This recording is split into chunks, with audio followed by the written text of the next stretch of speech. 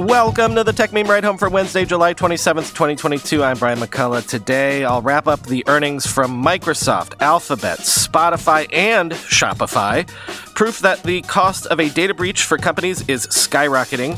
Whatever happened to the legislative crackdown on big tech? Inflation comes to the metaverse as Meta is jacking up the prices on Quest headsets. And a big update to Google Maps. Here's what you missed today in the world of tech. This is the episode we do about 4 times a year where everybody has reported earnings at about the same time. Running through it for you, but then I'm just going to use stock market performance this morning as a quick cheat sheet. Microsoft basically missed Q4 estimates with $51.87 billion in revenue versus $52.44 billion estimated. Microsoft cited changing exchange rates plus challenges in the advertising and PC markets for their miss. But revenue was still up 12% year over year, and Azure revenue is still growing 40% year over year. And heck, even LinkedIn continues to be a cash cow, up 26% year over year. Big negative spot, gaming revenue was down 7%. So, cheat sheet / scorecard. Wall Street seems sanguine about all this. Microsoft opened about 3% up in trading this morning.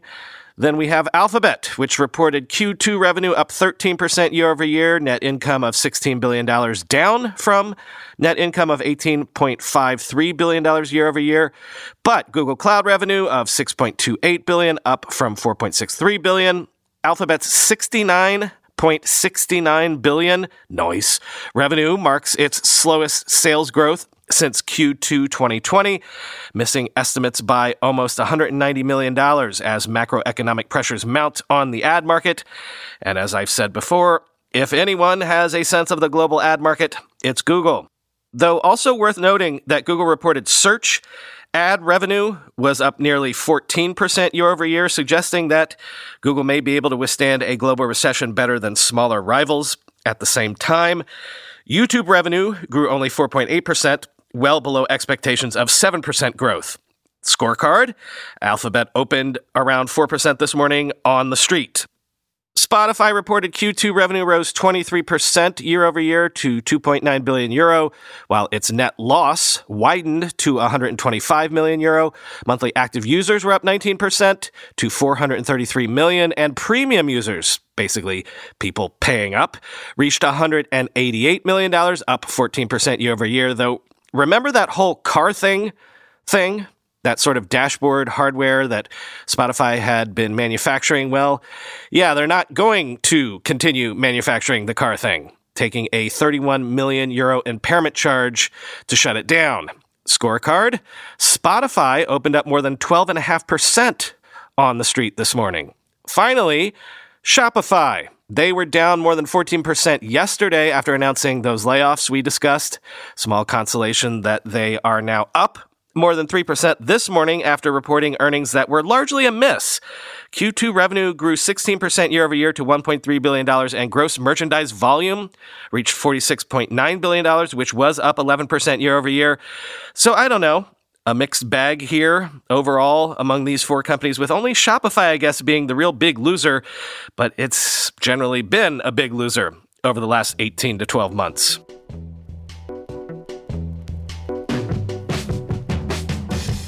An IBM study of 550 global organizations has found that the average cost of a data breach is now at an all-time record high of $4.35 million, up 13% over the last 2 years, and 83% of those in the survey said they had more than one breach, quoting SiliconANGLE. Figures relating to large companies and the costs involved in dealing with data breaches may seem academic to many, but interestingly, the report suggests that the increasing cost of these incidents, up 13% over the last 2 years, is contributing to rising costs of goods and services. 60% of studied organizations raise their product or service prices after experiencing a data breach. Those increases come at a time when the cost of goods is already increasing from inflation and supply chain issues. Data breaches were also found not to be one-offs, with 83% of studied organizations having experienced more than one data breach in their lifetime. Another factor rising over time is the after effects of breaches on those organizations, which linger long after they occur, as nearly 50% of breach costs are incurred more than a year after the breach. Whether companies are exclusively to blame for lax cybersecurity is arguable, but many were found lacking in adopting cutting-edge and more modern security practices. 80% of critical infrastructure organizations studied were found to have not adopted zero-trust strategies, seeing average breach costs rise to $5.4 million, a $1.17 million increase compared with those that do. Companies either in the early stages or who have not started applying security practices across their cloud environments were found to have $660,000 higher average breach costs than studied organizations with mature security across their cloud environments. Conversely, organizations that have fully deployed security, artificial intelligence, and automation incurred $3.05 million less on average in breach costs compared to studied organizations that have not deployed the technology, the biggest cost saver observed in the study. Ransomware victims in the study that opted to pay threat actors ransom demands saw only $610,000 less on average in breach costs compared with those that chose not to pay, including the cost of the ransom. Given the high price of ransom payouts, the report notes, the financial toll may rise even higher, suggesting that paying the ransom may not be an effective strategy. The most costly form of data breach among the companies studied was found to be phishing. Compromised credentials were the most common cause of a breach at 19%, but phishing, accounting for 16% of breaches, led to average breach costs of $4.91 million, end quote.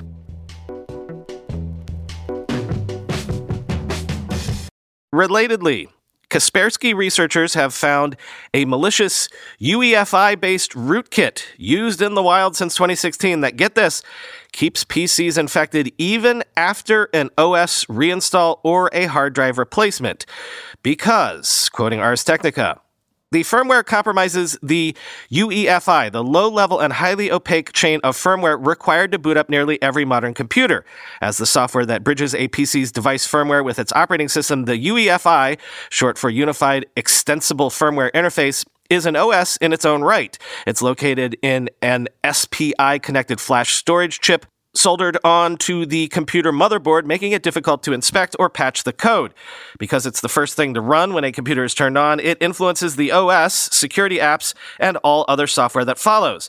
On Monday, researchers from Kaspersky profiled Cosmic Strand, the security firm's name for a sophisticated UEFI rootkit that the company detected and obtained through its antivirus software. The find is among only a handful of such UEFI threats known to have been used in the wild. Until recently, researchers assumed that the technical demands required to develop UEFI malware of this caliber put it out of reach of most threat actors. Now, with Kaspersky attributing Cosmic Strand to an unknown Chinese-speaking hacking group with possible ties to crypto miner malware, this type of malware may not be so rare after all. The most striking aspect of this report is that this UEFI implant seems to have been used in the wild since the end of 2016, long before UEFI attacks started being publicly described. Kaspersky researchers wrote, "This discovery begs a final question. If this is what the attackers were using back then, what are they using today?" End quote. Kaspersky believes that this variant was active in 2020 and that an earlier version saw use between 2016 and mid-2017, and that both were written by Chinese-speaking developers. The command and control servers used by both variants use domain names that remain dormant for long stretches of time, during which the rootkit would be inoperable. Company researchers believe that means that while Cosmic Strand was designed to persist permanently on computers, the actual exploitation of those machines may not have lasted for more than a few months. Then again, the researchers said it may have been possible that the domains were periodically reactivated for short durations. Kaspersky detected the rootkit running on computers in China, Vietnam, Iran, and Russia. All victims were running Kaspersky's free product, an indication that targets may have been private individuals. Company researchers have been unable to identify any specific organizations or even industry verticals that were infected. Researchers so far have been unable to determine the entry point that allows the rootkit to get installed in the first place. Quaiho 360's report speculated that one infection may have been the result of a backdoored motherboard ordered at a second-hand reseller, but so far Kaspersky has been unable to confirm that, end quote.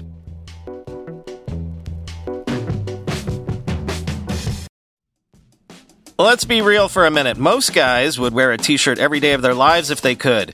The problem is that most t-shirts are not acceptable to wear at work or out on a hot date night.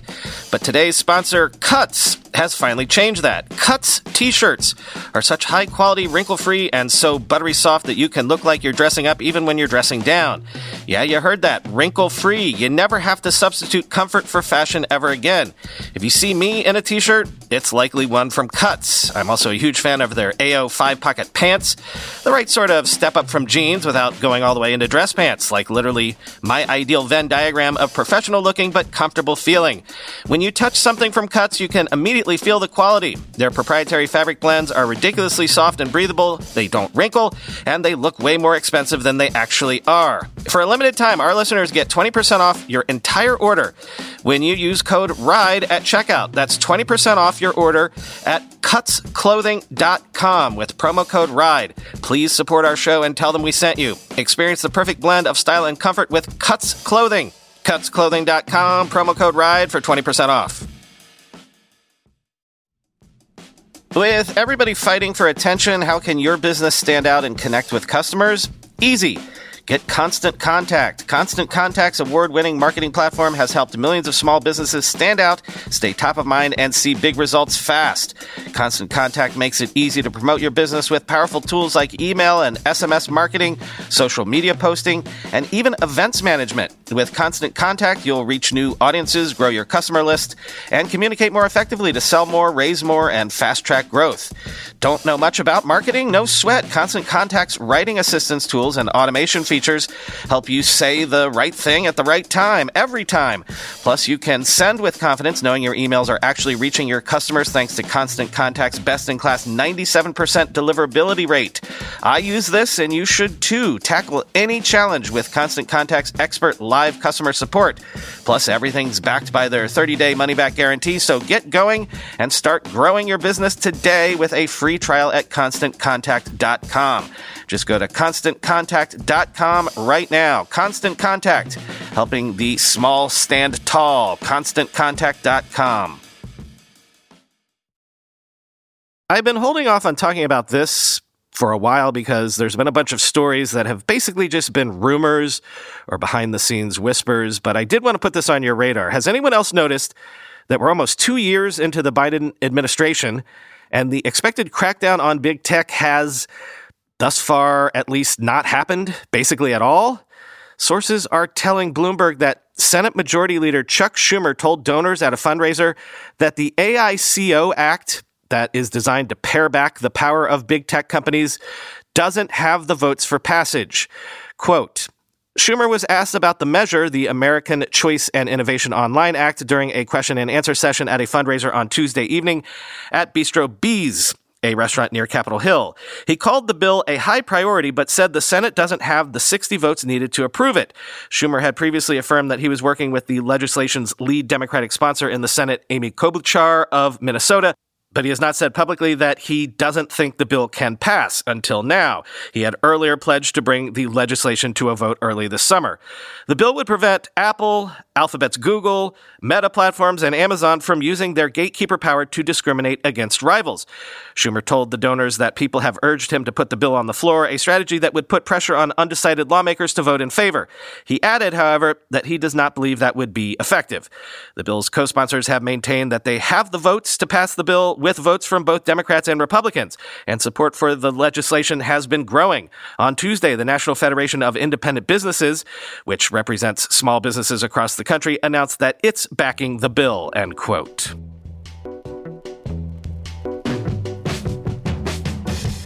This is not ideal, I would think. Meta plans to increase the prices of its Quest 2 headsets by about $100. Starting on August 1st, though it will bundle Beat Saber for free with any new headset through December 31st, which is good because Beat Saber seems to be the only real breakthrough hit on VR right now. But also, isn't the Quest 2 supposed to be Meta's main channel for mainstreaming VR? And lower prices would help with that, right? Quoting Upload VR. Oculus Quest 2 debuted at $299 in 2020, $100 cheaper than Oculus Quest from 2019. In 2021, Facebook bumped the base Quest 2 headset's storage from 64 gigabytes to 128 gigabytes, while holding the suggested entry price firm at $299. Earlier this year, Meta changed the headset's branding on the physical device to its new corporate identity, officially becoming Meta Quest 2. The price change will kick in officially on August 1st, with the 128 gigabyte model increasing to $399 and the 256 gigabyte model increasing to $499. To offset the price difference, Meta says it's now bundling Beat Saber free with the purchase of Meta Quest 2 between August 1st and December 31st of 2022. Beat Saber is one of VR's most popular and comfortable titles, and since Facebook acquired developer Beat Games in late 2019, it has seen major new features launch as well as a slew of content packs from big-name musicians. Quest 2 doesn't support expandable storage, so what you buy is what you get, and titles for the headset like Resident Evil 4, Medal of Honor, and Myst have started to take up dozens of gigabytes each. Upcoming games like Grand Theft Auto San Andreas promise to continue to eat up more of the internal storage on Quest 2 headsets.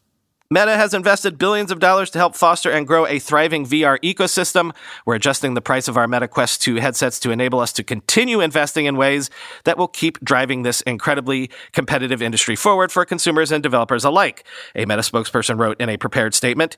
Even as Meta prepares a high-end professional-grade standalone headset to complement Quest 2, currently known as Project Cambria, competitors like Pico may be preparing new competition. Standalone VR headsets Pico 4 and Pico 4 Pro, for example, were just spotted in FCC filings.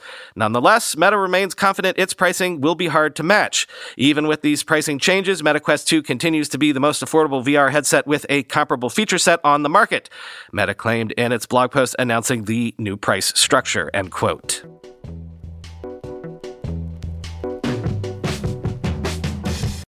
And finally today, big maps update from Google Maps, including photorealistic aerial views of nearly 100 landmarks around the world, also more detailed cycling routes, and improved location sharing. Quoting TechCrunch, Google Maps has long been adding in more features beyond just giving you the ability to plan how to get from A to B, and even some of the features today are essentially interim steps in longer upgrade strategies.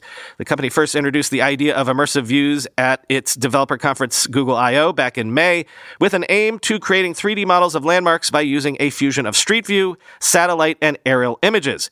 With that in mind, the company is now rolling out immersive views of more than 100 places situated in cities like Barcelona, London, New York, San Francisco, and Tokyo. While the feature is currently restricted to landmarks, the company mentioned at Google I/O its plans to apply this to restaurants and neighborhoods as well, so users can check out how they look before visiting.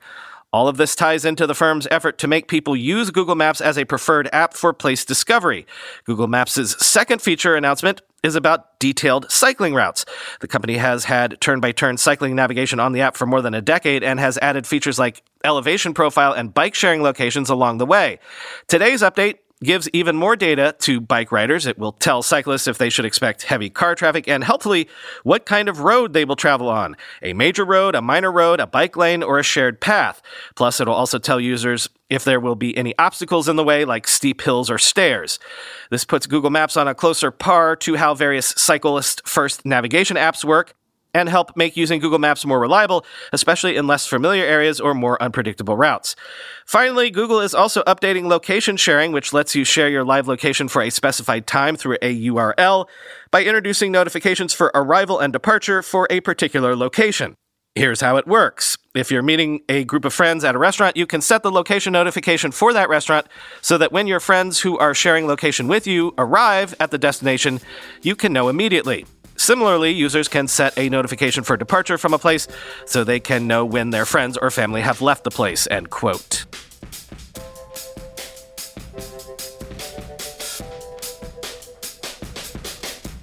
Nothing for you today because I've not even started editing this yet, but I can already tell that I'm running late for my meeting in the city later today. So, talk to you tomorrow.